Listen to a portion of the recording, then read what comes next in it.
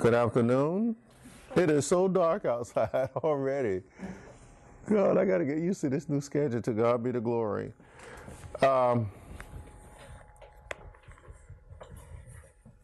What a opportunity for Christians to shine like lights right now. And I guess that's just hit me. Instead of us being complaining, we need to show the glory of Christ now. Amen? Amen. Amen. And even though we do get frustrated from the things we see, and we should, but it shouldn't invoke us to do things that are absolutely right in the eyes of God. And so I took a dollar something piece of summer sausage next door and got a $50 donation. How would you like those investments from the Lord? Isn't that awesome? I like it. Good. I was wondering when you were going to talk to me, Shelley. You're back there smiling and not saying anything. Absolutely glorious time at RV's baptism Sunday. Didn't like when I bust my knee open. Poor baby. I thought it was kind of funny. All right. Got a chance to talk with a young lady today by the name of Lisa. I've been wanting to talk to her. And I talked to her about something, Shelley, that all of us need to be listening to people when they tell us things like this. I talked to her about our relationship with the Lord Jesus Christ. And she told me that the kind of salvation she had probably wasn't the type that she's supposed to have had. And I asked her to explain herself. Without going into details of her conversation, she reminded me of so many young people that received a diluted explanation of why we need to be saved. Having spent time with her today explaining all the way back from Genesis what happened in the Garden of Eden with Adam and Eve disobeying God to the coming of the Messiah, God's Son, Jesus, and how we're to place our trust in him. And not because he's going to save us from eternal punishment from God, but because we love him. And we love God, our Father, our Creator. That is the purpose of salvation, is for us to love God again. Amen. Not so that we can be saved. That's a whole misunderstanding of the purpose of salvation. Not so that we can be saved, so that we can love Jesus, so that we can love God. Okay? And in Psalms 2, David was given a great illustration of this by the Holy Spirit when he talks about the Messiah being God's Son, when he said, "Today I have begotten you." Okay? And then also when it said, "Ask of me and I will give you the nations as your inheritance and the end of the earth your possessions." And in the closing part of that chapter, that same Psalm, Psalms 2, David wrote under the anointing of the Holy Spirit, he wrote these powerful words. He said, "Kiss the Son unless he hate you and you perish in the way." Wow, that goes hand in hand with John 3:16, doesn't it? For God so loved the world that he gave his only begotten Son, and that whoso believe in him will not what? Perish. And that's what David said. Kiss the Son unless he hates you and you perish along the way. And so that's pretty powerful. Okay? So you're going to be my computer operator tonight? All right. So today we get to do some great things. Yesterday, I was able to join in, thousands of others around our country with Franklin Graham interceding for our country. Did anybody seen that on Facebook last night when Franklin Graham went live and it was connected to Facebook and you could join in the prayer for our country? Yeah, I was able to get portions of it, that prayer and praying with our nation with him before. The thing with him saying he was going from capital to capital. So last night he did that for the nation, and I was blessed by God to participate in that national prayer for our country. But anyway, tonight we get to do something awesome. That is, what tonight is so awesome, Aiden, that we are blessed by God to do? Preach. Preach? Who we gonna preach to tonight? People around the world. We are. What are we gonna do in a few minutes, Mr. Tucker?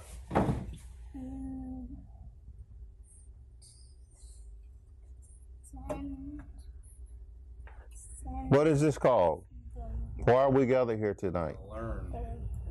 Bible study. Bible study. So we're getting ready to be blessed by God to get in the Word of God for the glory of God and for His Son Jesus. That's why we're gathered today. And I want us to make sure that our sole purpose of coming together tonight is to magnify Jesus. And we're going to close out this particular chapter, not only this chapter, but this book tonight. We finished the book of Galatians tonight. And we may even have time to start in the book of Ephesians. And so we're going to go to Galatians chapter 6, verse 10, after Aiden starts us in prayer. But I want you to do something a little bit different when you begin praying. Can you praise Jesus while you're praying? Do you know what I mean by that? Say something wonderful to Him. Say something great about Him. And you too, Mr. Tucker, when it's your turn to pray. And you, Mr. Scholar. And all the rest of I just got your family today. Yeah. That's awesome. I just get to teach your family tonight. What a glorious time it's going to be if your wife can stay awake. I'm not going to sleep. Okay. Let's give God some glory. Everybody Okay. bow your heads. Dear Lord, I thank you today for letting us have education and for being you and letting us have all this stuff that we have. And we thank you for dying on the cross for us. And please let this day go well. In Jesus' name. Call from Magnum, Nottingham, Mr. Tucker, your turn. Thank you, Lord, for this wonderful day and this wonderful food we are about to and that we have received. And I pray that we have a good Bible study and that whoever wins the election is a good president. And I pray for my heart and that everybody around the world gets this message. In Jesus' name, amen. Scholar, your turn. God, an awesome God. Thank you for this day. Thank you for the food that you give us.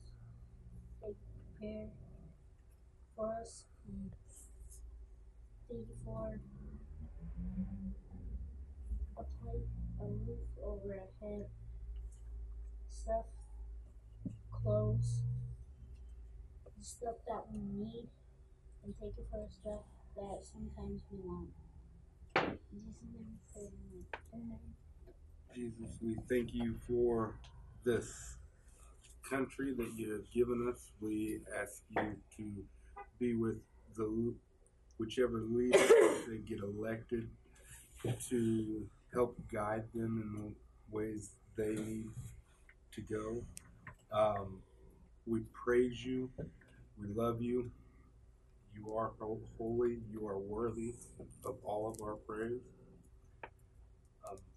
Please be with Pastor Sammy tonight so that he can help teach us more about you. In Jesus' name.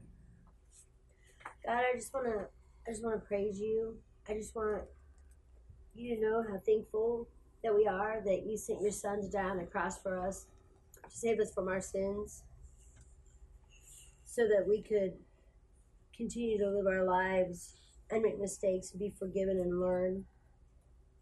And I want to thank you for sending our families to the polls to make spirit-filled decisions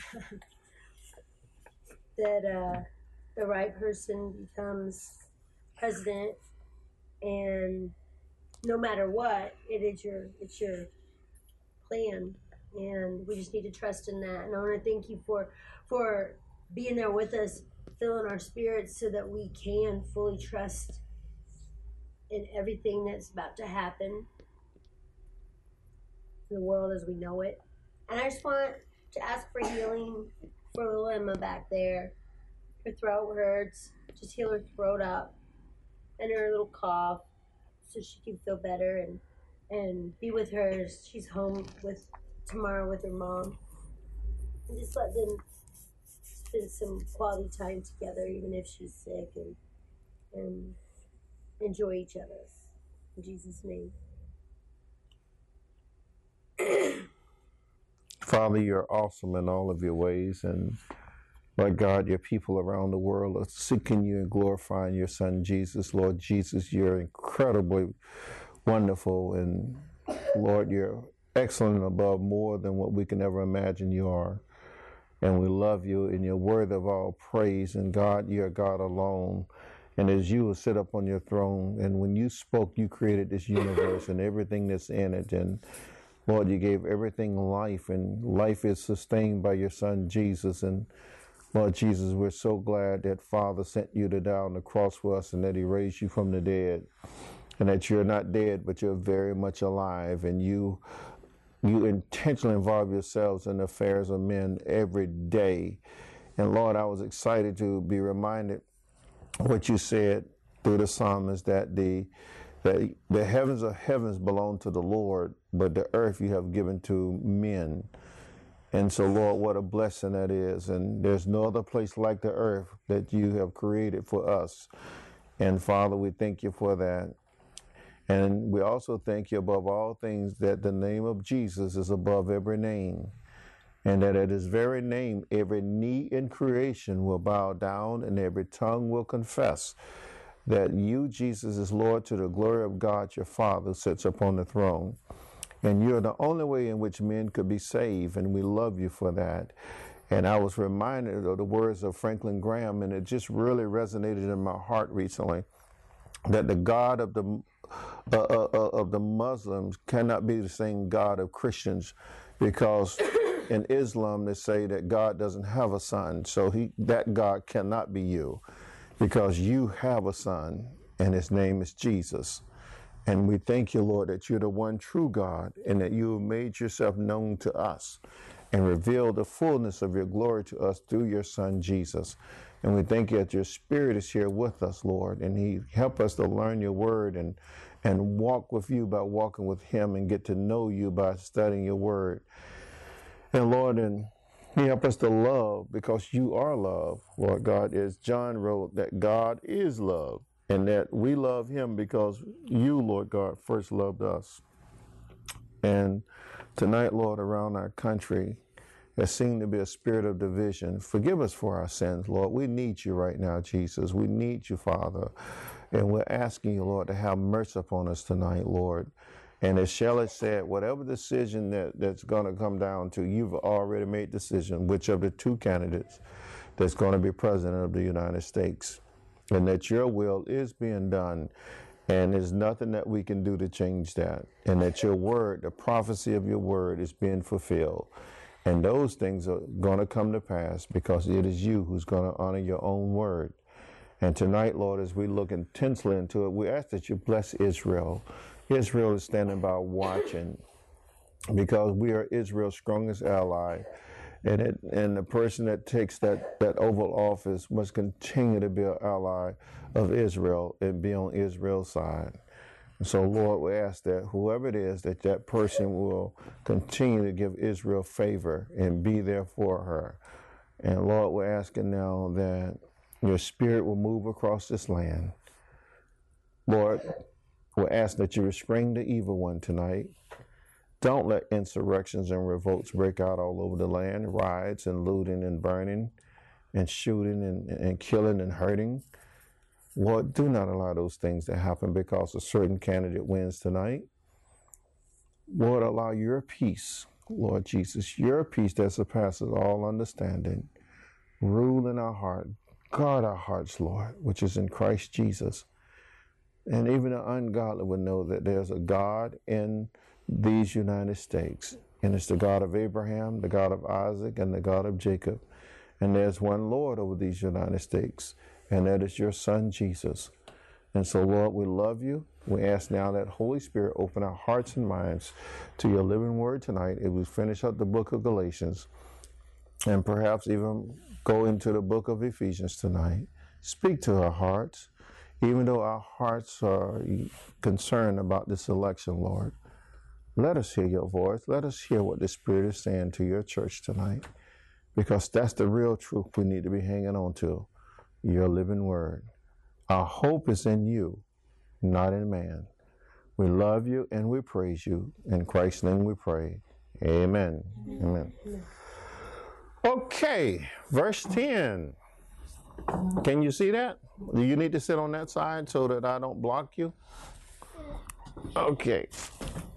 All right. Uh-oh. Something happened along the way. Okay. So, Paul is bringing to a closure his letter to the Galatian church that had been in turmoil over some false teachers from Jerusalem coming down telling them that they had to be circumcised. Paul also very, very strongly opposed that and told them even if an angel came down from heaven with a different gospel, let that angel be accursed. And he said it again in the next verse. Even if an angel came down from heaven with another gospel, which really isn't the gospel, let him be accursed. And that don't just apply to angels, it also apply to men. If people come to other people with a different gospel other than what's been commissioned by the Holy Ghost and the living word of God, the Bible tells us, let that person be accursed. God is not playing around with mankind when it comes to his word. We have no right to change it, alter it, or speak anything different than what's listed in it. And that's why I'm so glad, everybody, that one day sitting on my couch, the Holy Spirit said to me, do not prepare another sermon, because that's your word, not mine. My word, the word of God, has already been prepared. You got every sermon you need. There are 66 books full of them, from Genesis to Revelation. That's all the sermons we need. Preach the word just as it is. And that's what I try to do. And Paul, he said some pretty tough things to this church, but at the same time, he also gave them some wonderful things too. He didn't leave them hanging with their tongues hanging out and upset. He also built them up. He encouraged them to hang in there. So, let's look at the conclusion of his letter. Galatians chapter 1. 10. I'll read from the New King James side. Therefore, as we have opportunity, let us do good to all, especially to those who are in the household of faith. Shelley, we're amazed all the time how mean Christians are to each other. Gosh, I wonder if they ever read this part. And what did he say? Therefore, as we have opportunity. let us do good. He didn't say go and stir up confusion. He said, as the opportunity presents itself, do good, especially to those who are in the household of faith. You don't know how many times I said to Shelley, that's so-and-so. And they won't even look in the, you heard me say it, D. So many times. They won't even look in the window and say, hello. They turn their heads. They walk on the other side of the road. Yeah, and it's really heartbreaking. And sometimes I intentionally, and maybe I was being a rascal by doing it, I intentionally go out there and say, hey, how you doing? So that they can see. You don't do your brother and sister in Christ like that. I cannot. Even though there were times when I've seen certain Christians that have rubbed me the wrong way, that I really don't want to wave at. And guess what the Holy Ghost say? You got to. Hold that hand up. That's right. You wave. Or you walk over and say, hey, how you doing? And aren't you glad you got a Father in heaven that you listen to him? Yes, sir. And that's how you grow, when you listen to the Spirit. Jesus don't play that stuff. He don't play his children being moody to each other. And in verse 11 on the NIV side, see what large letter I use as I write to you with my own hand. This fit right into what we call introductory matters, when we're trying to determine who's actually the author of this letter. Paul just said himself, he said, I am the author of this letter. I wrote this letter myself with my own hands. You see that? So they know beyond a shadow of a doubt who this letter is coming from. Okay? Verse 12, those who want to make a good impression outwardly are trying to compel you to be circumcised. The only reason they do this is to avoid being persecuted for the cross of Christ. Oh, that's a mouthful. Let me explain to you what it meant there, Shelley. It's Shelley Day to be picked on, because she got on all those colors. Say again, baby? New King James or King James? Either or. Whatever one you have. And so here's what he's saying. These people are only doing this to be seen by the Jews, basically what he's saying, so that they wouldn't be persecuted for following Christ. So I made a big production. Yeah, you're right. They wouldn't have made a big, what did you call it, production? Production. Yeah, I never thought about it that way, but yes, they really put themselves in the limelight, showboating, by really coming with something that was detrimental to their eternal destination. Because Paul said, those who want you circumcised, he said, I pray, he said, I'd rather that they mutilate themselves, cut themselves up. That's pretty bad, isn't it? And now he's saying they're doing it so that, number one, they can be seen, so that they themselves will fall under persecution for believing in the cross of Christ. Now, verse 13, let's go on the New King James side. For not even these who are circumcised keep the law. And that's something, now they're going to come and tell you to be circumcised so that you can follow the law continually, but they themselves don't keep the law. A parallelism to that is, if there is one, I'm preaching and teaching the gospel, right? Don't I have to also obey the same gospel that I'm preaching and teaching?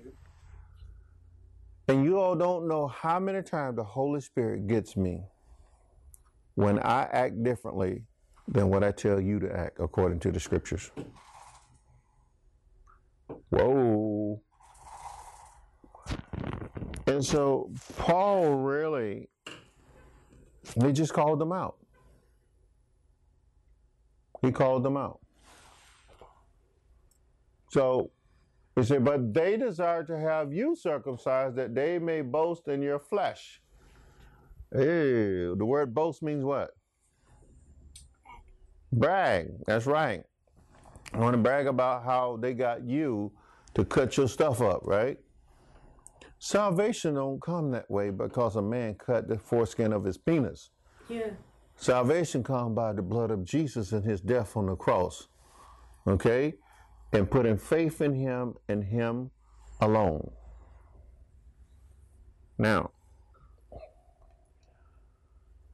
but God forbid that I should boast except in the cross of our Lord Jesus Christ. Here it is, Shelley. This part, I have a hard time understanding people who say they're Christians, but when they get in public, won't talk about Jesus. Matter of fact, even get to the point where they say there's a time and place for that. Well, I'm just stupid, I guess. I run into people like that at work all the time. Yeah. Tell me I didn't come to work to get preached to.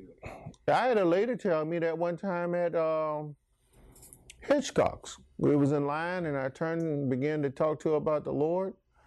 And she said, I didn't come here to hear religion, to be preached to, about religion. I said, I'm so glad, because Jesus wouldn't have it no other way. He'd come to give you a relationship. She looked at me and turned red. But when is the appropriate time? Whenever you feel like talking about him. Here's what David wrote, and here's what Paul wrote in multiple places. Here's a phrase that we all need to get used to. He said, harden not your heart in the day of provocation. Have you ever read that deep? Harden not your heart in the day of provocation. Well, what does that mean? That means when the Spirit is speaking through the Word of God, listen. Don't close your heart to God, because that could be your day that you enter eternity. That's you're at that moment turning down the most opportune time in which the Spirit is inviting you into the kingdom of God. You may not never get another moment. And you don't have to die right then, because your heart was so hard against God, God said, I'm not going back to you again. I truly believe that some people, the Holy Ghost said, you're not going back over there. And we can see in cases, you remember in the book of Acts, where the Holy Spirit forbid Paul to go to a certain place to preach? Holy Spirit said, no, you're not going. Oh. Even God gets sick of it. A couple times it changed. Yeah. Around. Yeah. And even Lord Jesus said this. He said, do not cast your pearls before swines, unless they turn and tear you. King James say rend you, which means the same. What does it mean by that? Do not cast your pearls before swines, unless they turn and tear you. What does that mean? Don't waste this precious gospel on people who don't want to hear it, because they're going to turn around and tear you up with their words. They may even physically assault you. Jesus said, don't waste your time with people like that. Even the early apostles said, Lord, shall we call down fire from heaven upon them? And Jesus said, whoa, you don't know what kind of spirit you are. Son of Man didn't come to destroy men's lives, but to save them. So them brothers said, but he did tell us, though, through those apostles, he said, whatever place you go and they do not receive you, he says, wipe what? The dust off your feet coming out of that village. Wipe it off as a testimony against them. That means God gonna bring it back up again. And it ain't gonna be what? Pretty. So there are times really when the Holy Ghost said,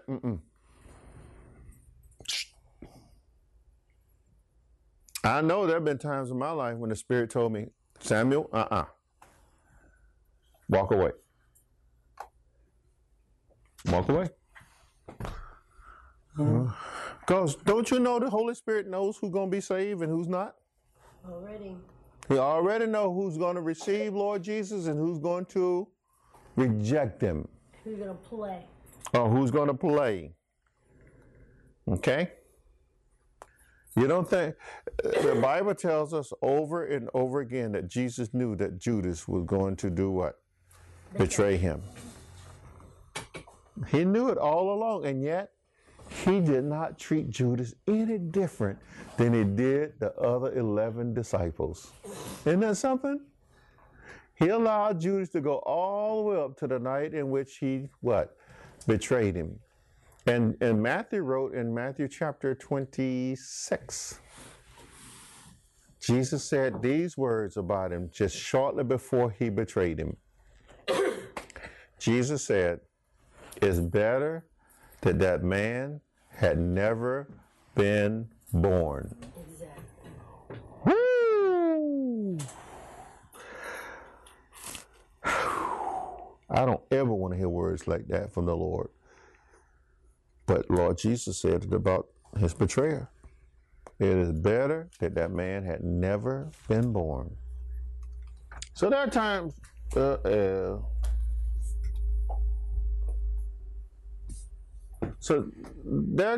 when we're not going to get anywhere with this gospel.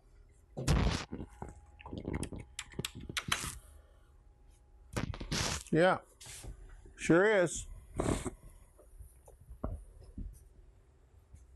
So, well, Paul says, I brag about Jesus. They say, I may never boast except in the cross of our Lord Jesus Christ, through which the world has been crucified to me and I to the world. He said, look, if you want to see a person's life change completely, Shelley, they have to allow the cross of Jesus to cut them off from the world, the ways of this world, completely. Did you see that? That's true conversion right there, Clinton. This is how you and I know a person is saved, when they have now renounced the lifestyle of this world and chose Jesus. That's what Paul just said. It is so sad that I'm going to tell you something about me. There have been quite a few times that I went back to the Lord, Shelley, and I was so scared. I said, Jesus, am I really saved? As a preacher. Y'all didn't know that, did you? I've gone back and said, Jesus, am I really saved? Then why am I doing this? Why am I sinning against you? If I'm really saved, why am I still sinning against you? And then I have people always try to use a human explanation. Well, you're still in the flesh. I don't care about that, because I know what my Lord gave me. He gave me his spirit. I'm supposed to be different now. And of course, the Lord always gives me that blessed assurance. Yes, you are. But you'd still sin. You got to come clean with that. You don't let me off the hook, Clinton.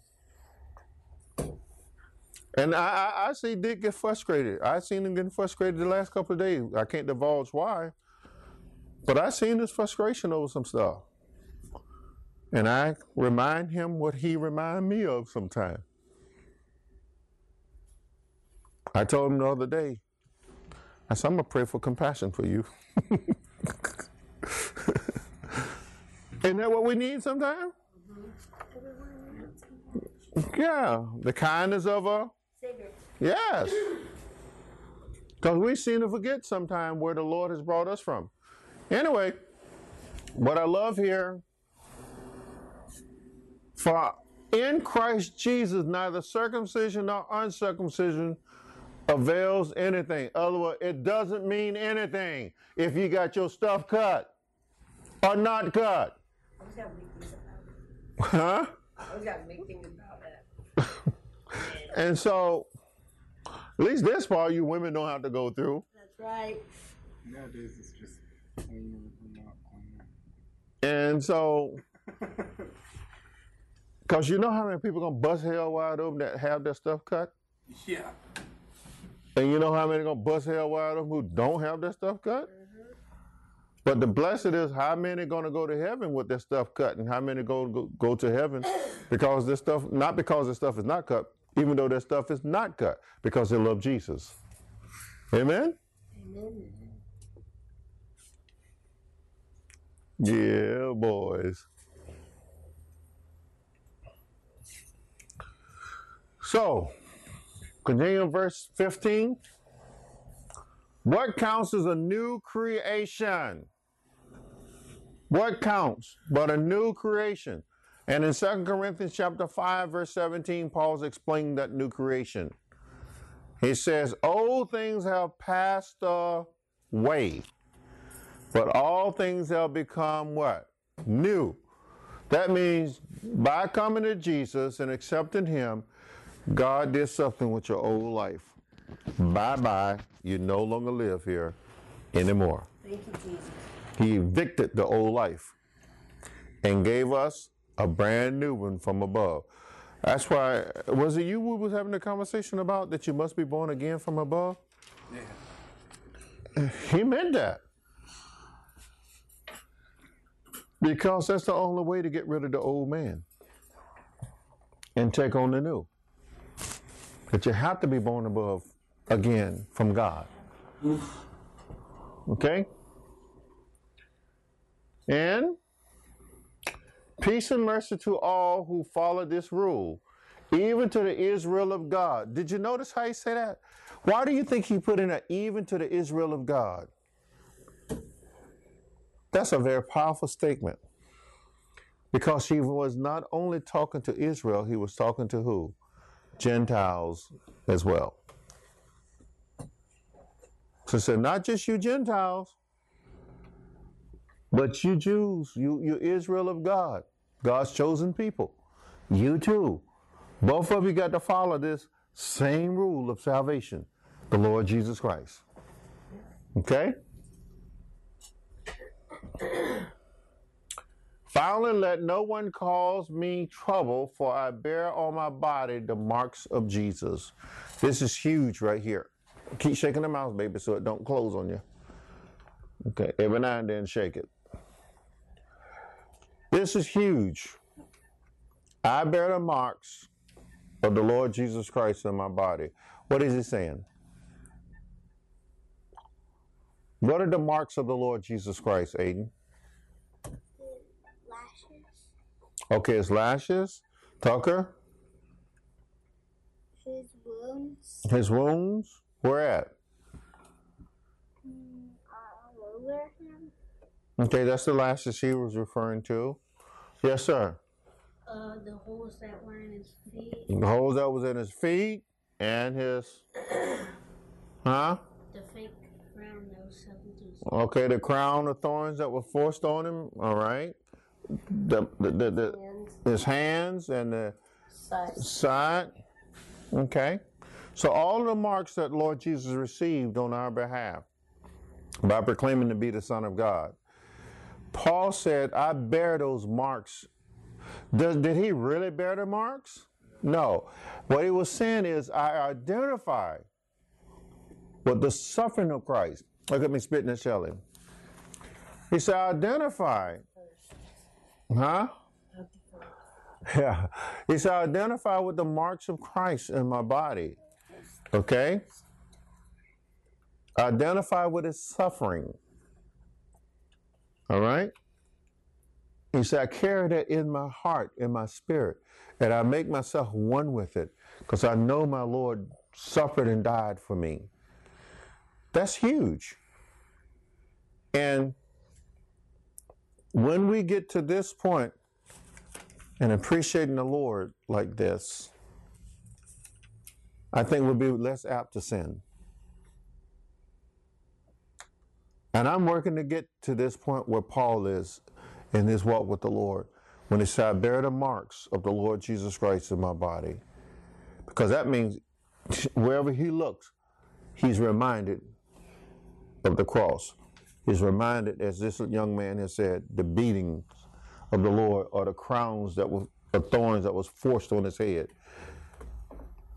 Anybody ever took a rose bush and forced it on your head? Yeah, it probably would hurt, wouldn't it? And then he said, the grace of our Lord Jesus Christ be with your spirit, brothers. Amen.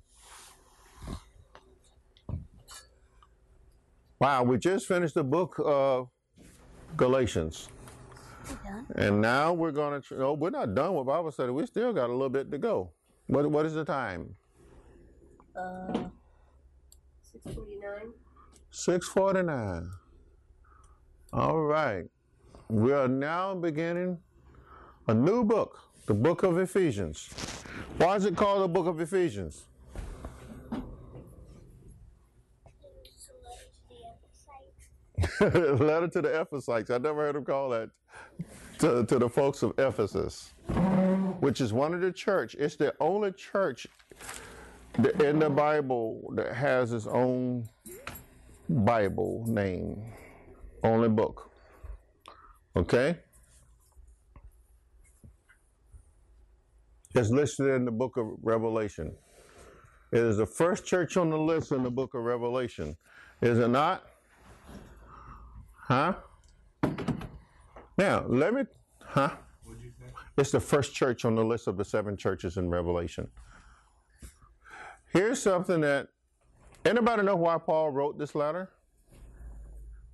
Why did he write this letter to the church in Ephesus? Anyone know? Because of their actions. Why, they were doing something wrong? I guess. There's no evidence to show that the church in Ephesus had done anything wrong to warrant this letter from Paul. Okay? The church in Ephesus actually was a pretty good church. In fact, it is a church that really went through spiritual warfare. Witchcraft, sorcery, you name it, psychic readings. Well, you gotta figure there was something if God's telling him to write this. Oh, there's a reason. It is to encourage the saints there to continue on in their faith. They were doing well, and it's also, Shelley, the first time that we actually see the organization of the church put together so well. Not just the gifts of men, but the leadership and the common people working together as a unit called the church, moving with the Holy Spirit of the living God. And Paul is going to open up into some areas of things of heaven for Christians that had not been revealed in all the Bible by the Holy Ghost. Watch what he says in chapter 1. Paul, an apostle of Jesus Christ by the will of God, to the saints which are at Ephesus, and to the faithful in Christ Jesus. So he just identified who he's writing to.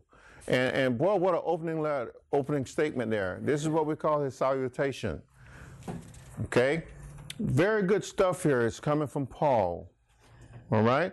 Unlike the letter that he wrote in the book in front of this one, the letter of Galatians, where he started out hammering them very shortly into his letter, did he not? But this letter, you'll see just different. Even in his letter to the Corinthian church, he started hammering them right away, did he not? He usually starts with, I don't know if I want to say faults, but Actually, yes, he did. He say hello and all and say who sent him, but then he starts, to the point. he gets to the point, okay? But watch this letter. It's a whole lot different, okay? And I'm on the King James side. Grace be to you and peace from God our Father and from the Lord Jesus Christ. He opens all of his letters like this. Did you notice that? I mean, he just come in with a word of encouragement right away. And that's where we need to be to one another. We need to be building each other up each time we see it, instead of saying, you know what, I can't wait to get you. I have said it. I heard Shirley say it, my wife said, we're all guilty. You wait to get my hands on so-and-so. Or I can't wait to give that person a piece of my mind. That's not Christ-like. We know that. Huh? I'm going to joke that person. Yeah. But verse 3, blessed be the God and Father of our Lord Jesus Christ, who had blessed us with all, and here it is, Clinton, who had blessed us with all what? Say it out, Clinton. Spiritual blessings. Bubba, that tells you and I right there that prosperity gospel is from the devil. Because Paul here is saying that God the Father has blessed us with all spiritual blessings in the heavenly. Other words, where Christ is seated. It's coming directly from the throne of God. These blessings are spiritual. Okay? People too often, when they come into these so-called prosperity gospels, that they're looking to be blessed materially by God. That is not why Lord Jesus came.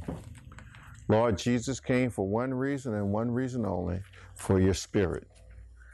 Amen. Okay? To unite your spirit back with the spirit of the living God. And it did it in its own body on the tree. Okay? So we're blessed with what? Spiritual blessings in the heavenly places in Christ. That's what people miss. That is a mark right there. The mark of excellence of God. In Christ and Christ alone, we're blessed. Not God, go, God, give 100. Lord, please forgive me. I'm not trying to make a mockery of anybody, Lord Jesus. I just want to point out realities, what's going on in the earth and how people are being deceived. Give $300. God wants, so many people give $1,000 right now, and He's going to bless you with health. He's going to bless you with this, your family. And they list off all the things, and they use the word of God from Deuteronomy chapter 28, which is the blessings that's flowing. And then they'll say that, oh, God's not going to place these curses on you. And listen, that's not what serving Christ is all about. If you are in Christ Jesus, you're already blessed. Amen. Don't you think Jesus is not going to take care of his own children? Through the prophet Isaiah, God says, while you're yet praying to me, I'm answering you. What? God said, while you're yet asking, I'm already answering. Why? Because God already knows the need. And He already has the answer. And He already has the answer. And the answer is in who? In Christ. And Christ alone. And so, I promise God, and I'm still, Lord Jesus, I mean, I need help. I want to teach you all as accurate as I can the Word of God. Coming to church just because you're going to put $100 in the plate, you want God to give you $1,000 back? Keep your money in your pocket. God don't want your filthy money like that. Yeah. He answered tenfold. Okay? What did God say in the psalm? I forget which psalm it is, and I can look it up. God said, if I was hungry, I wouldn't tell you. What verse? We're at the beginning of Ephesians. God said, if I was hungry, I wouldn't tell you. He said, because the earth is mine and the fullness thereof. It sounds more like Psalm 24 to me, but the more I think about it. However, look here. According as He has chosen us in Him before the foundation of the world, that we should be holy and without blame before Him in love. Brother, that means that when God had that meeting in heaven, in Genesis 1:26, where He says, let us make man in our image and in our what? Likeness. Now, that's what He was referring to. He was making a people that was holy and without blame and without fault to stand before Him.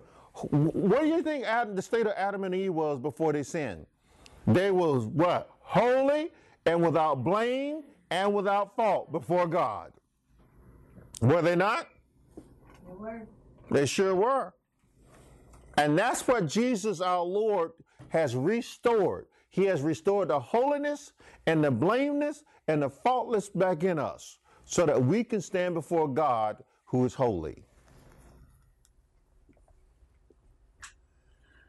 And verse 5, having predestinated us unto the adoptions of children by Jesus Christ to Himself, according to the good pleasure of His will. And Paul said, it was long before you and I was born, it was long before the earth was created, that God had already determined that we would be His children in His Son Jesus. What does that mean? Even if Christ never had to come to the cross, God had already determined that in Christ alone, we would still be His children. Period. That's awesome when you think about that. Oh, you mean tell me the Father really wanted us all the time? Yes, He did. From the very beginning, God said, you're my children. And over in the book of Colossians, the next book over, Paul tells you and I that through Christ, God made the world and everything in it. Well, what does that mean? That means Jesus Christ made humans. Jesus Christ created the human race.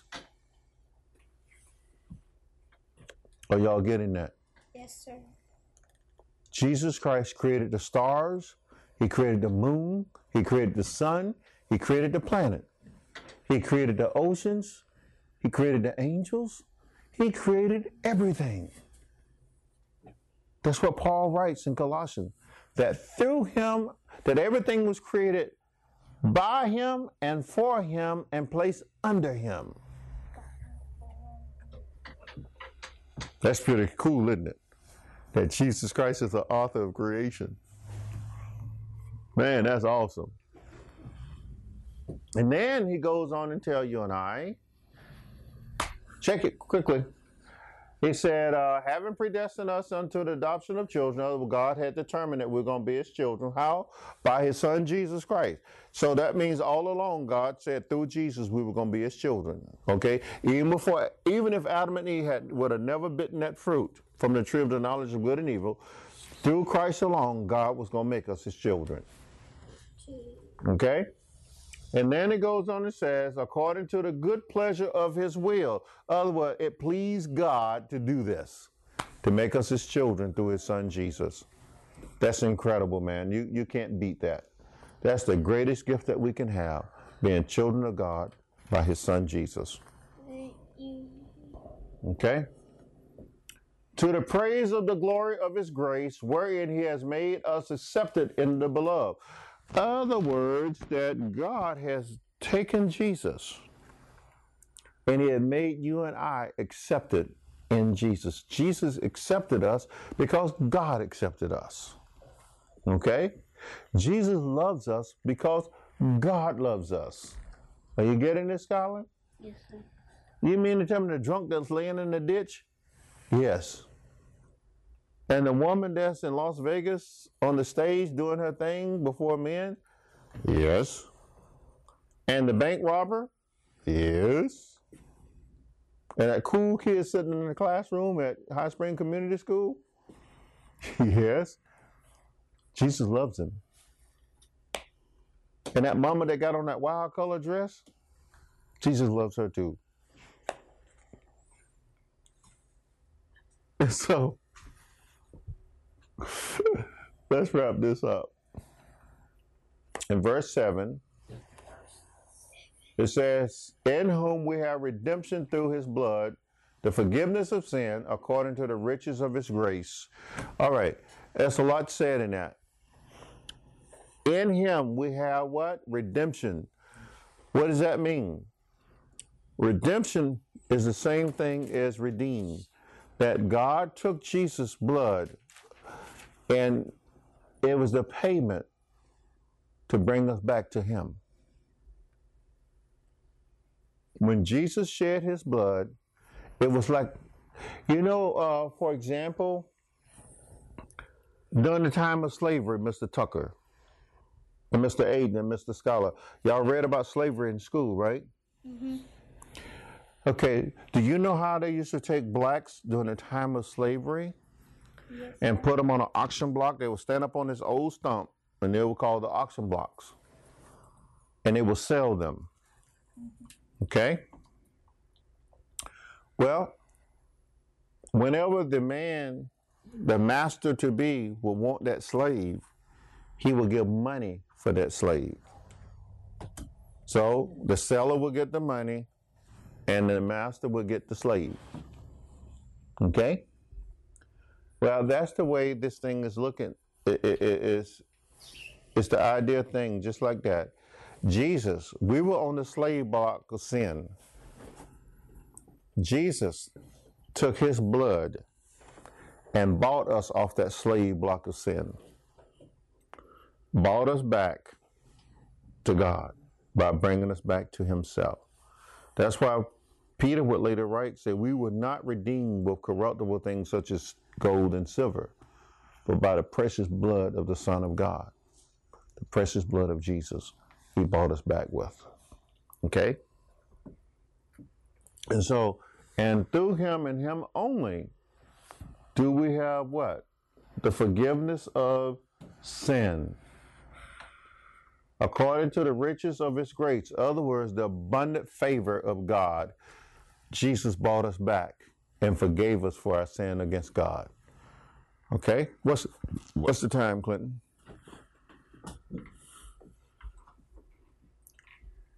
And 7:04. this is what the Apostle Paul is telling the church in Ephesus in this letter. No one fully understood this before about what God did with the human race, with his son Jesus. We gain favor from God. When Lord Jesus came down here, it's only because God had favor towards us, and it's called grace. God sent him. And Jesus shed his blood for us, washed away our sins in his own blood so there's no traces of it. Okay? Done. All who are in Christ Jesus on the day of judgment, there's nothing to be judged for us on the count of sin. It doesn't exist. Jesus has washed it away. Okay?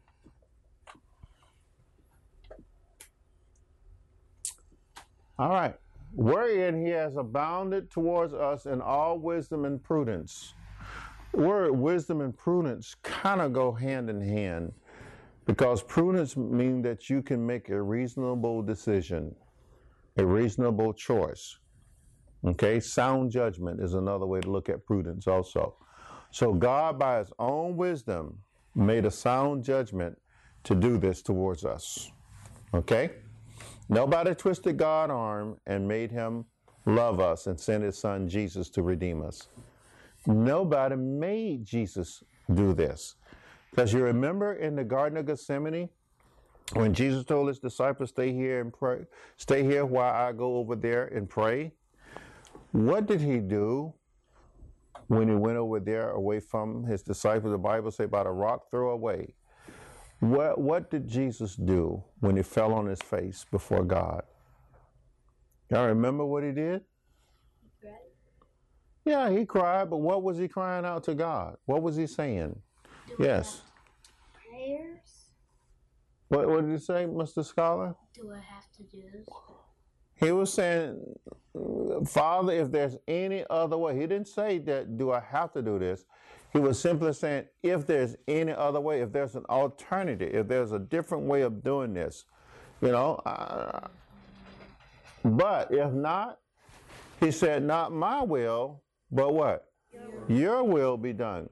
So that meant God didn't have another way for him to do it. I mean, God could have come up with another way, right? But did he? No. The method in which God chose Jesus to save us was in stone. And Jesus said that 2 more times. Father, is there any other way to take this cup away from me? He said, nevertheless, not my will, not my way. In other words, you know, if Jesus had another way to go about saving us, he probably would have, as we understand that prayer. But instead, he said, Father, but not my way, but your way, or your will be done. And so it was the Father's way, the Father's will for the Son to go and be beaten. Did you know that, Clinton? It was the Father's will for the Son to be beat down, to be crushed, to be bruised. Okay? Yeah, you're quoting. That's right. Isaiah 53:5. It was the Father's will that the chastisement of our peace would be upon Jesus. Chastisement means to be beaten for something. Okay? Crushed for our iniquity, or our sin. Transgression. And And by his stripes we are healed. Heal from what? Injury? Heal from sickness and diseases? Is that what the heal there means? No, heal from sin. Okay? So Jesus, by him going on and following the Father's plan, that's what was taking place. Isaiah 53:5 was being lived out in the Garden of Gethsemane, and it was fulfilled on the cross. When that Roman soldier put that whip on Jesus, that it was being carried out.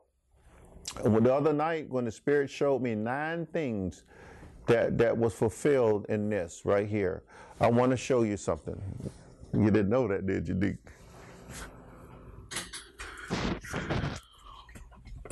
We'll probably end on this one. Watch this right here, boys.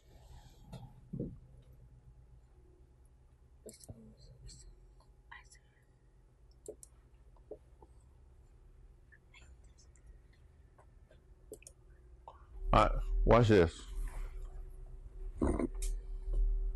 Isaiah starts out by, who has believed our report? And to whom is the arm of the Lord revealed? Otherwise, who have God told this? Okay, who has God shown this to? For he shall grow up before him as a tender plant. Who is him? Jesus. Like a tender plant, otherwise a newborn baby, a young child growing up, right? And as a root out of dry ground. Anybody ever seen when you plant a seed? What happened? It breaks through the rough, dry ground, right? There's a little tender plant shooting on up through there, right? He said that's Jesus in the world when God sent him. He has no form nor comeliness. Okay, comeliness. The word comeliness means that he has no physical appearance in which people desire to look at him. I found it no form of majesty for no people to look at him. And another way to say it, he has no honor in which people would desire him also. Okay? So I believe the Europeans' drawing of Jesus are inaccurate. Because this says that he has no comeliness or no appearance in which we would desire him. Meaning, Clinton, he probably wasn't an appealing looking guy to look at. Okay?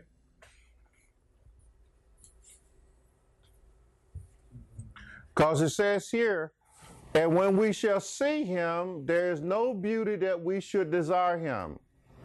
And then in verse 3 it says, he is despised and rejected of men.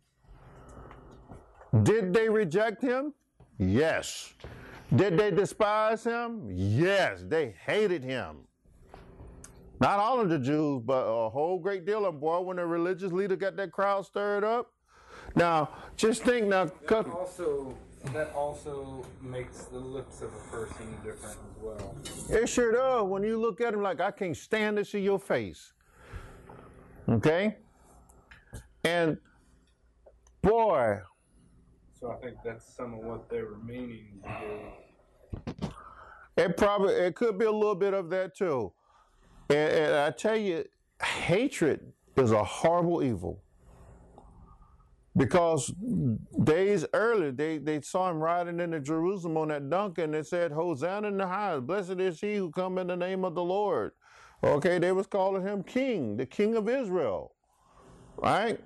And now they're calling, crucify him. And so,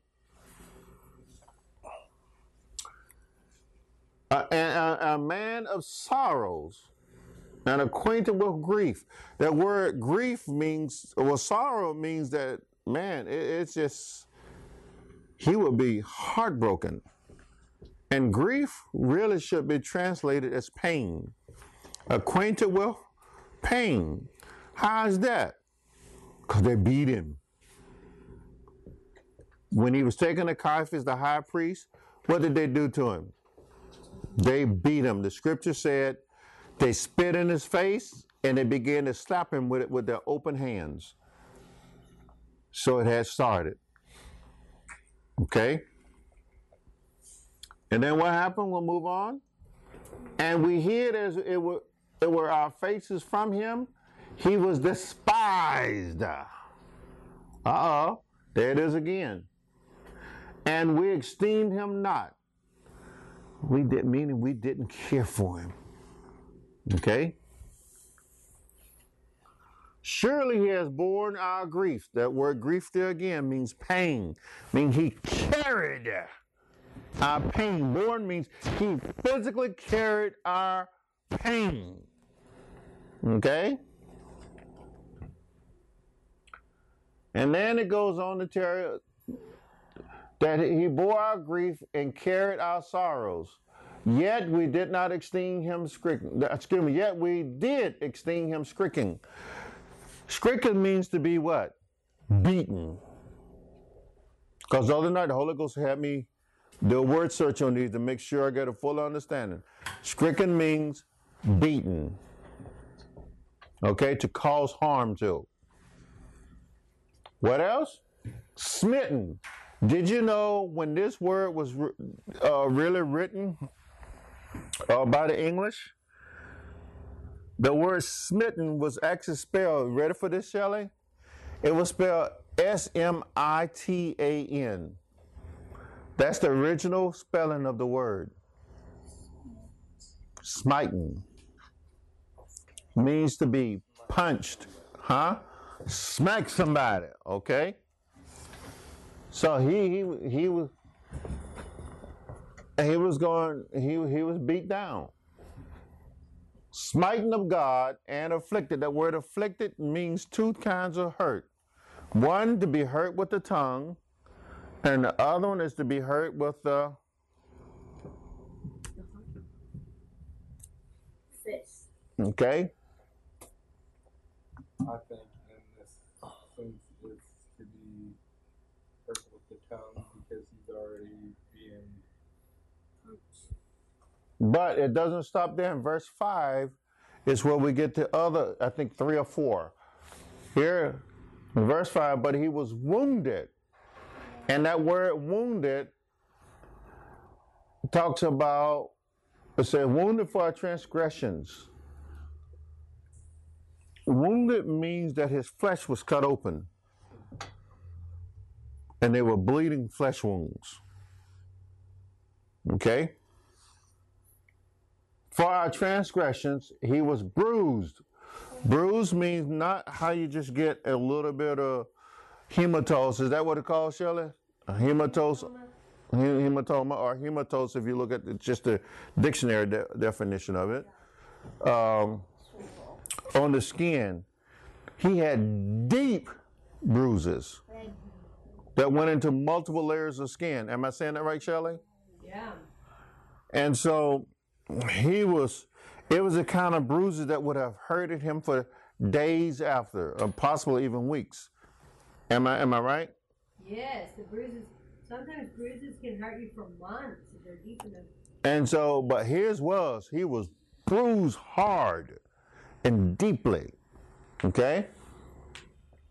And so he was bruised for our iniquity, and the chastisement, once again, somebody's going to beat him. They're going to discipline him. Okay? The chastisement of our peace was upon him, and with his stripes, the word stripes actually is a bad translation. There should be bleeding wounds. And by his bleeding wounds, we are healed. Healed from what? Sin. And so, when the Spirit had me go through and dissect these simple words that we thought that was simple, every one of them is connected with hurt, Clinton.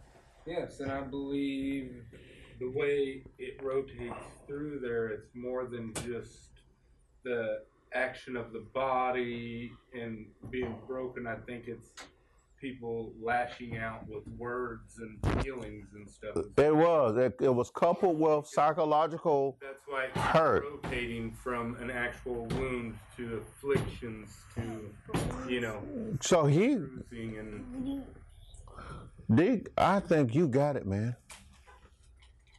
He suffered because he's getting the hurt physical physically injuries and on the outside.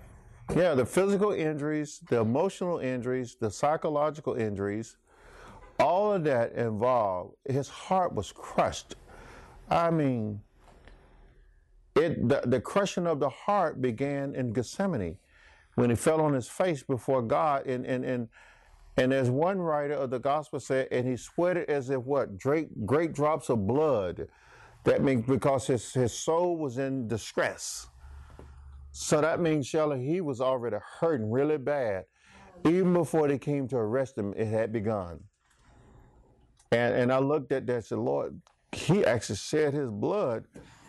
If that's correct, that he sweated drops of blood, before he even got beat or even before he reached the cross, his blood had begun to be shed. Because and Clinton, the other morning in the wee hours when God had me going through this, again, the Lord, wanted to remind me of the price that was paid to redeem me. And we never need to forget this. I said to God, and I said, Father, what kind of father are you? I wasn't trying to be disrespectful, Shelley. I just wanted to go, what kind of father would do this to his son? Yeah. And he said, the kind of father that loves you. I'm going, but God, this though? And I'm not going to lie. Michael is my favorite son. Why? Because I had him for years before I had all the other kids, Shelley. And so it doesn't take a rocket scientist to figure that one out. Michael was my buddy. Even the time when his mom and I remember one time, and maybe I'm saying too much here, Belinda came home and she screamed at me. And she got smart with me. And me and Michael, we like, what did we do? And Michael was about CJ's age, Shelley. And he turned and he was crying and he screamed at his mom and said, don't you scream at my daddy. I mean, it caught Linda by surprise. I mean, he blew her away and he was crying, don't you scream at my daddy. I mean, she came in the house in one of them bad Marie Wright moods. And we thought Across the nation right now, okay, she hear this podcast, I'm going to be in trouble. mother-in-law. But, so my love for Michael, and that's the only way I can explain it, is by using those real life examples that we've had in my own family.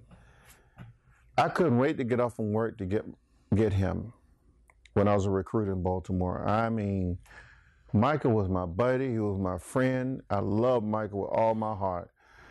And we would go and do things together and wake up, especially on Saturday mornings that I didn't have to work deep. His mom would find us 30 miles away at the go-kart track. She said, I knew y'all would be here. Or she would come and find us at the river fishing. Or we were doing something. Or at the movies or something. And that's what I did. I lived, sad to say this, and I was a young Christian man. Like, I tried to live the way Christ, as a parent with Michael, as Christ did with us. That's the way I tried. And so praying to God, I tried to get an understanding that as a father, I would never want to do that to Michael or to any of my boys. And my new buddy, Max. I would never want anybody to put their hands on Max like that. I would go crazy. And last night I had one of the most weirdest dreams that this guy shot my two babies, Michaela and Matthew. Didn't kill them, and I was crying in the dream. And I told people, I said, I'm going home and get my gun, and I'm coming back, and I'm going to kill him. And in the dream, I told several people this. So I'm going home and get my gun, and and I'm going to kill him. And I did. Went home, got my gun. It was like a silver color 45. And I loaded it, Shelley. And I came back and I told people, I said, I'm going to kill so-and-so. And what was really weird about the dream, and I don't understand this, the guy was the man that used to be my stepfather. And he's been dead for about 20 years. Isn't that weird? And Michaela and Matthew didn't die from their wounds, but because he had shot my babies, I was going to kill him. Weird dream, isn't it? And so I can't understand, boys, why God did this to his son Jesus, even though we know for us. But Shelley, we can never get the heart of God, understand why the Father said, okay, this is what I'm going to do to you for them. And he says, okay. And he goes to, just because he was God's son, some people say, well, he didn't feel pain. Oh, yes, he did.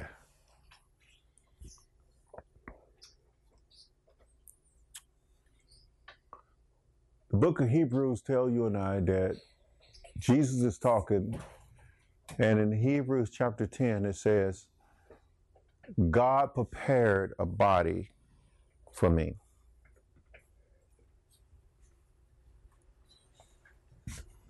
What does that mean?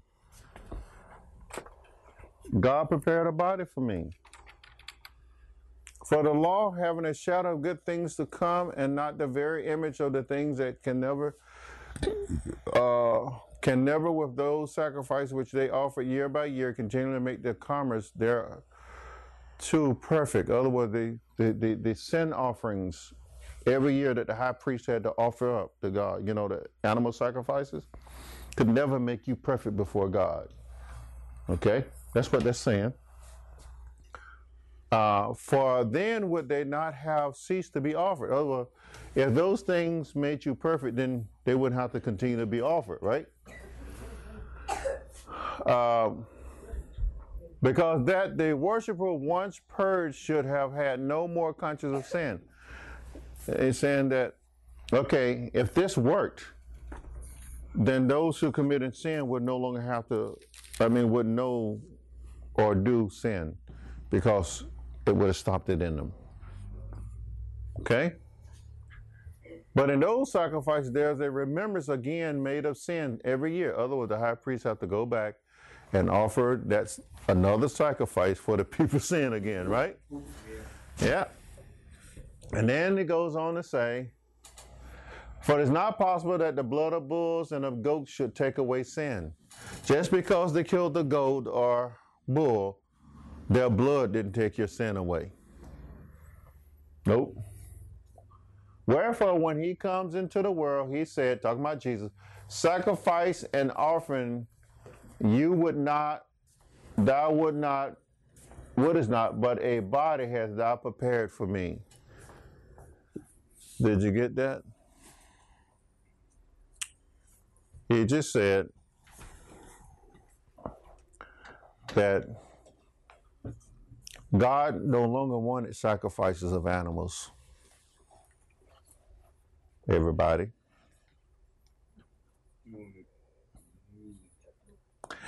It's almost like we're saying that God wanted a human sacrifice. And you know what? Yes. But not just any human. This one had to be spotless. And there was no human on earth that was spotless. This one had to come directly from God. Because all other humans were what? Spotless full of spots because of sin. So this one had to come all the way from heaven. The spotless, sinless Son of God. Is this making any sense to everyone? And said, when he came down here, Mr. Scholar, he came with the Holy Ghost. So he came as spirit. And God, the Holy Ghost, put him in the womb of Mary and put flesh and blood around him and made him a human baby. But not a seed that was come from a man that was tainted with sin, but by the seed of who? God. Therefore, he did not come from a human seed. Got that, Shelley? You being a mama, understand all that, especially. The mama just gave him flesh and blood. The spirit gave him life. Is that making sense now? Jesus came down here as a spirit, and the Holy Ghost put him into Mary's womb, and Mary's flesh, joined in with the seed of God, grew this baby that had no sin. So he didn't come into the world with a sin nature like the babies that was conceived by Adam and Eve. He came into the world with the Spirit of God that had no sin and knew no sin. And when he was born, he was the first human to come out of the womb with no sin and without a sin nature. But he had that body for one reason. What was it for, Deacon? To what? To die on the cross. To be beaten. To fulfill Isaiah 53. Yes? And to be smitten by God. Man, I don't see how God did it. I really don't. You're sending this press, and I can see men looking at this baby in the manger, and the mama didn't fully understand what was going to happen to him. Not even the prophets understood the depth of his suffering. I don't think they did. And so next time y'all want to say Mary had a little lamb, yes, she did. And it was white as snow, yes, he was.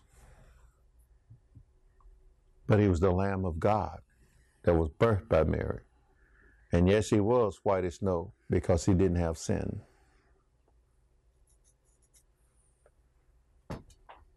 Any questions? So, Paul is explaining all this good stuff in his letter to the Ephesians. That God did all this so that he can give us access to his provisions in heaven, which was what? Heavenly blessings, right, Clinton? And what are those heavenly blessings? Where are they found at? In Christ Jesus alone. Not in a bank account, not in material things, but spiritual blessings in Christ alone. Why? Because God has given us his favor. The richness of his favor, called grace. And that's what Paul said. Listen, humans, God had made you rich in glory. We're wealthy people in heaven because we're with Jesus. Spiritual. All right, to close this out, to really sum it up. Did Mary become a rich woman when Jesus was born? She remained what? Poor. Did Jesus have to work to take care of the family when Joseph died?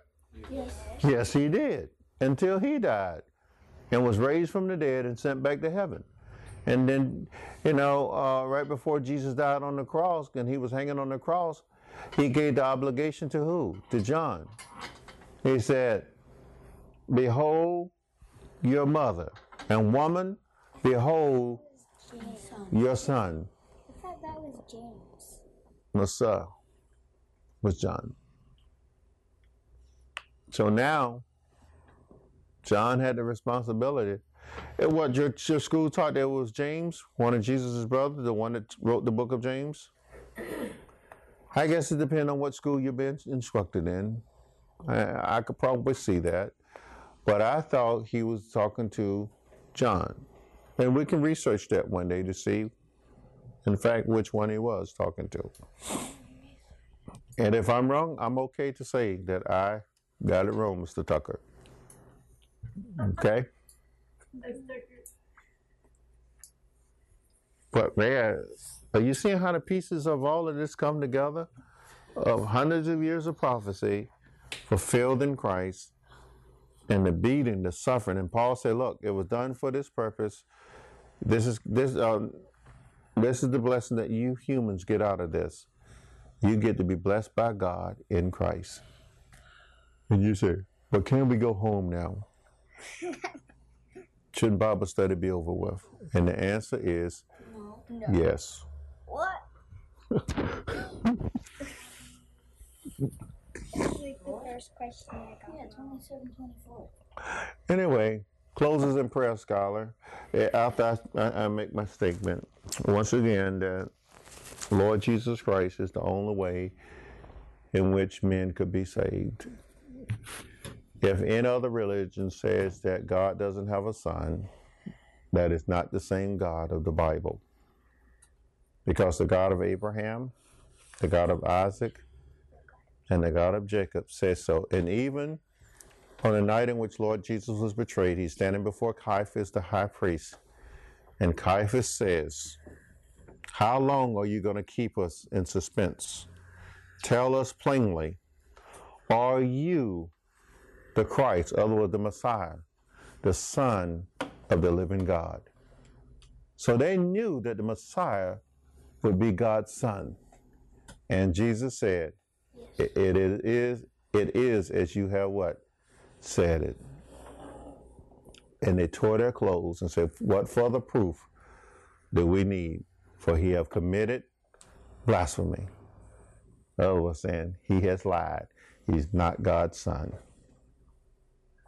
When in fact, he is God's son. So we must put our trust in him and live for him forever. Closes in prayer, little man.